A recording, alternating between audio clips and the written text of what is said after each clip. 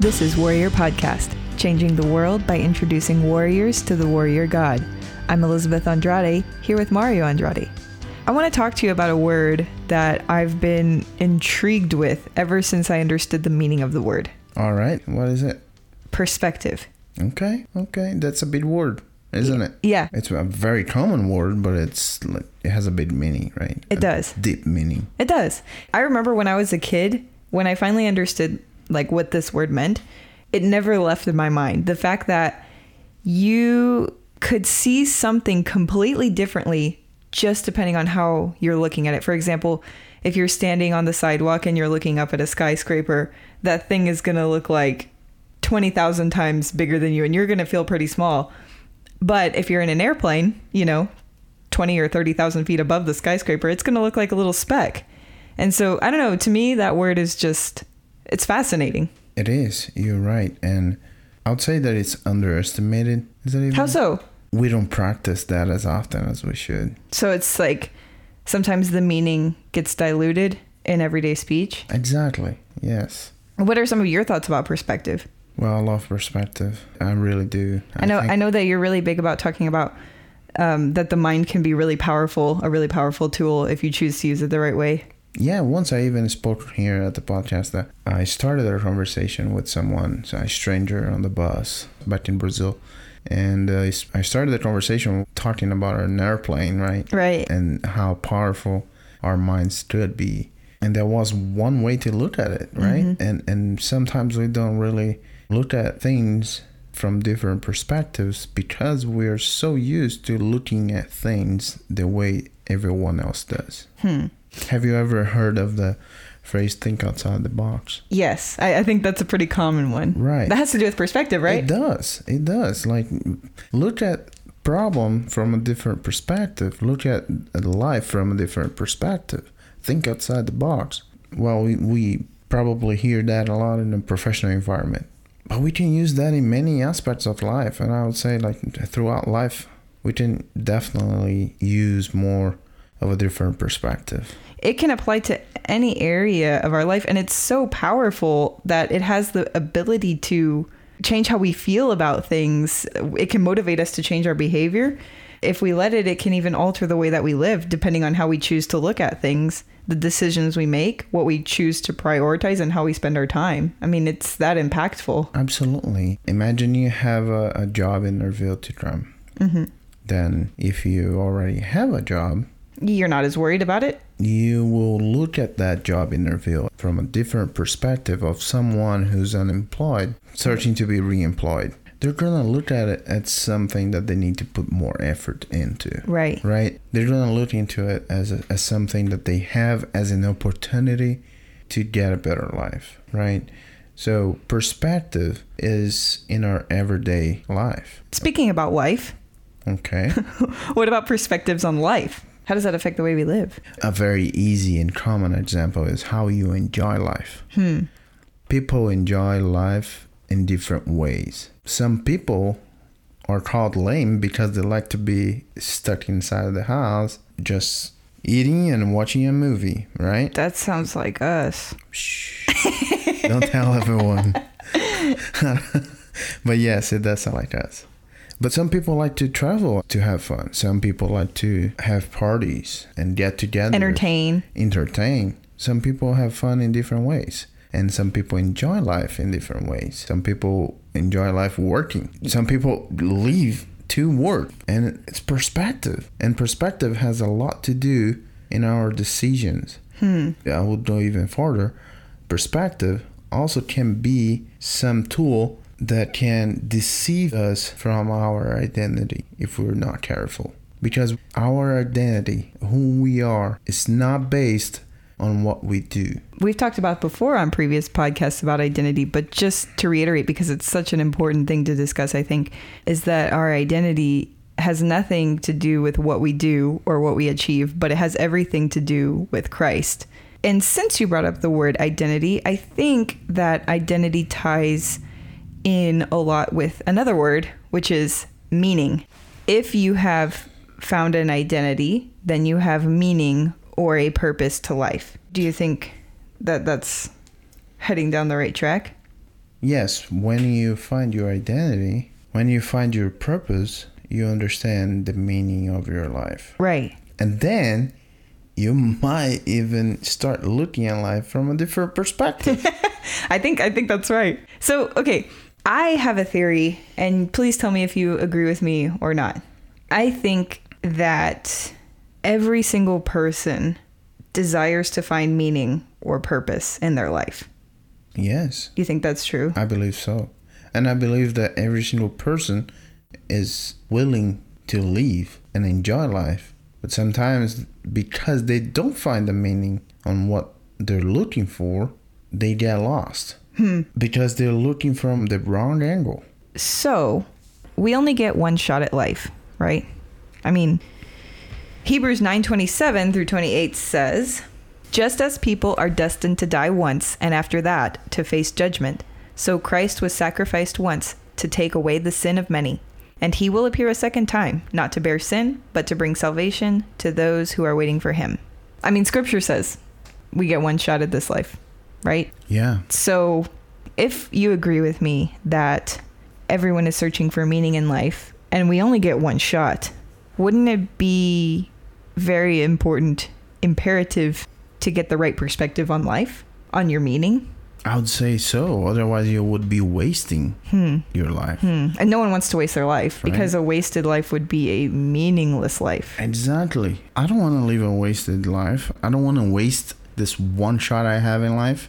I don't want to get it wrong. You Right. know what I'm saying? Right. Like, even though we do things that it's not good for ourselves at some point. I mean, we all do. We all make mistakes. Right. Yes. Pretty much every day. Right. What is the point of making those mistakes and not learning from them and making more and more and more? That's wastefulness. That means that you're not treating life or giving life its value, right? Life is a valuable thing. It's so valuable that Christ paid a high price for each one of us. Check that perspective out. Right. When we realize that and start looking at life from that perspective, we start walking the path of flourishing. Yeah, I agree. Let me add a little fuel to your fire. Can I do that? Absolutely. Okay. So remembering that perspective, that Christ paid a high price for us, let me add to that perspective about life. And I'm going to read Psalm 39, 4 through 6. And you tell me how you feel about your perspective on life after I read this. Okay. This is one of my favorites. Okay? Okay. "Show me, O Lord, my life's end, and the number of my days. Let me know how fleeting my life is. You have made my days a mere handbreadth.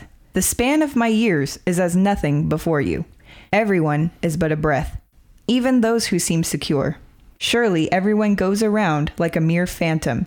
In vain they rush about, heaping up wealth without knowing whose it will finally be." Just to summarize in a quick recap, I would say we only have one shot at life, and that shot goes by pretty fast. Shot is nothing in the span of all eternity. It's a speck. It's a breath of air, literally a breath that just disappears. Our life is so short, and we have to understand that perspective in order for us to understand how important it is to get it right. When we're standing here looking, 20 years down the road, we think, I got some time, but it's not true. Like, it goes by so fast. That's true. It's a blink. It is. And we have to realize that. It really is. And now imagine if you live life the way you want to live life, just because you're thinking that the way you want to live life equals freedom. Right. But it's the wrong perspective. You're being a slave to your own flesh. You're being bound by things that don't really matter. And when you stop trying to live life or look at life from your perspective, and you start looking at life throughout the scripture, through the Holy Spirit, through the power invested in us, through Jesus Christ, we start realizing that God is good and He is the one who's able to tell us how to live an abundant life. That's what He wants to give us. Yeah. And His perspective is the only one that matters. The Christ-centered perspective. 100%. So with that in mind, understanding how very short our life is, how do we make it meaningful? by surrendering, by declining our own will, by accepting that we have no idea how to live a good life, by understanding that the only one who knows and gives purpose and meaning to our life is God. I love it. That's so true. We have to come to an end of ourselves. We have to die to ourselves every day. I mean, that's the only way we're ever going to continually see the correct perspective, is if we choose his ways. Yes, we have to deny ourselves every day and surrender to God's will over our lives. Let me read another verse. Okay. This is, I don't know if you're familiar. I mean, I know you're familiar with Ecclesiastes, but Warrior, I don't know if you're familiar with Ecclesiastes. You want to feel like despair about life? Go read that book, because that book will tell you that there's nothing on this earth that's going to last. There's nothing on this earth that's going to fulfill any need of yours forever. Actually, the whole book is basically talking about how everything on this earth is meaningless. So that's a fun one. But at the very end of Ecclesiastes, the author writes something very interesting that I think attests to the meaning of life. So that's going to be in Ecclesiastes 12:13. The final chapter, almost the final verse. Now all has been heard. Here's the conclusion of the matter. Fear God and keep his commandments, for this is the duty of all mankind. What do you think about that? So now you have purpose, right? Yeah, fear God and keep his commandments. Now we know what we need to do. We need to fear God. And I want to make a parenthesis here. And I would love to encourage you, Warrior, if you do not speak another language yet, I would love to encourage you to start learning. You never know if you're single when you're going to meet your spouse in a foreign country. That's right. And besides Who doesn't speak English, by the way? So. Yeah, besides that, I also love to read the Bible and compare both languages. Right, because you have a Bible that has like Portuguese and English side by side. Yes, we both do actually, right? Yeah. And on our Bibles, it's so nice to be able to understand fully. It makes it so much more clear, the meaning of the verses. Mm-hmm. Sometimes we don't even realize how different the meaning is. So when we are able to read both verses side by side in Portuguese and in English, we actually are able to understand in between the lines. Right. Understand better the context. Because the context is everything, right? Like, if we don't get the context, we don't get the meaning. Right. And I mean, for example, this word fear that you just read, and we just mentioned here, fear God, in Portuguese, the word is temor. Temor is different than medo.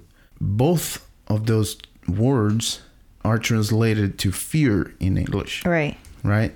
And when we say temor, which is the case of this verse, we're talking about an attitude of awe, worshipful, reverent, the desire to learn more about his awesomeness and all-powerfulness, to give him the respect and the worship he is owed. It's to be in awe, it's reverence. It's completely different than be afraid of him. Right. Because God wants us to be close to him. God's a loving God. He invites us to be in his presence. He wants to be with us. That is a big thing that we need to understand. God's a loving God. And when we understand those things, it makes it easier for us to understand the context and the meaning. Just to, like, I want to further your point too with some scripture. There's a lot of examples throughout scripture, and I'll just give a few, where whenever God appears to someone and is speaking to them or through a vision or a dream or whatever, he says, do not be afraid. So I think that goes to show that it's not a, like you said, an afraid. We don't want to have an afraid attitude of God. Like to Abraham in Genesis 15:1, he says, do not be afraid, Abram. I am your great shield and your very reward. Then to Isaac in Genesis 26:24, the Lord says, I am the God of your father Abraham. Do not be afraid, for I am with you. I will bless you and increase the number of your descendants for the sake of my servant Abraham. And to Joshua in Joshua 8:1, he says, do not be afraid. Do not be discouraged. Take the whole army with you and go up and attack Ai. For I have delivered into your hands the king of Ai, his people, his city, and his land. I mean, those are just some examples of whenever God tells his children, do not be afraid. He doesn't want us to be afraid of him. But the attitude rather is of, like you said, reverence, worship, awe. we need to understand the context of that in order to fully understand that verse that we just read. Exactly. Now that we have the correct perspective on the first part of that verse, fearing God, I want to talk about the second part, which is keeping his commandments. So there's an example in scripture when Jesus talks about the greatest commandment. If you could please read for me Matthew 22:36 through 40. It says, "Teacher, which is the greatest commandment in the law?" Jesus replied, "Love the Lord your God with all your heart and with all your soul and with all your mind. This is the first and greatest commandment. And the second is like it. Love your neighbor as yourself. All the law and prophets hang on these two commandments." There you go. The meaning of life. When you make loving and fearing God your only purpose in life, then everything else falls into place. Absolutely, because you start recognizing that he is the one and only one who knows exactly what we need, because he's the one who designed us. We have been talking about this a lot, and that is with one purpose. It's with the purpose of us understanding, memorizing, and embracing this truth that God is the one who designed us from the beginning. He designed everything, so he knows exactly what we need in order to have an abundant life. Because the only thing we need to do now is understand that truth and embrace that truth and live that truth. And now we need to step forward and recognize that God is our Lord and Savior, and because of him, we're able to live a meaningful life.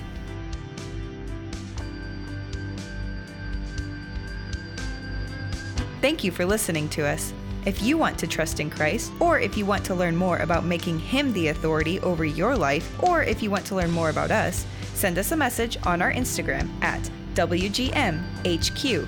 That's WGMHQ. We will make sure that someone gets in touch with you.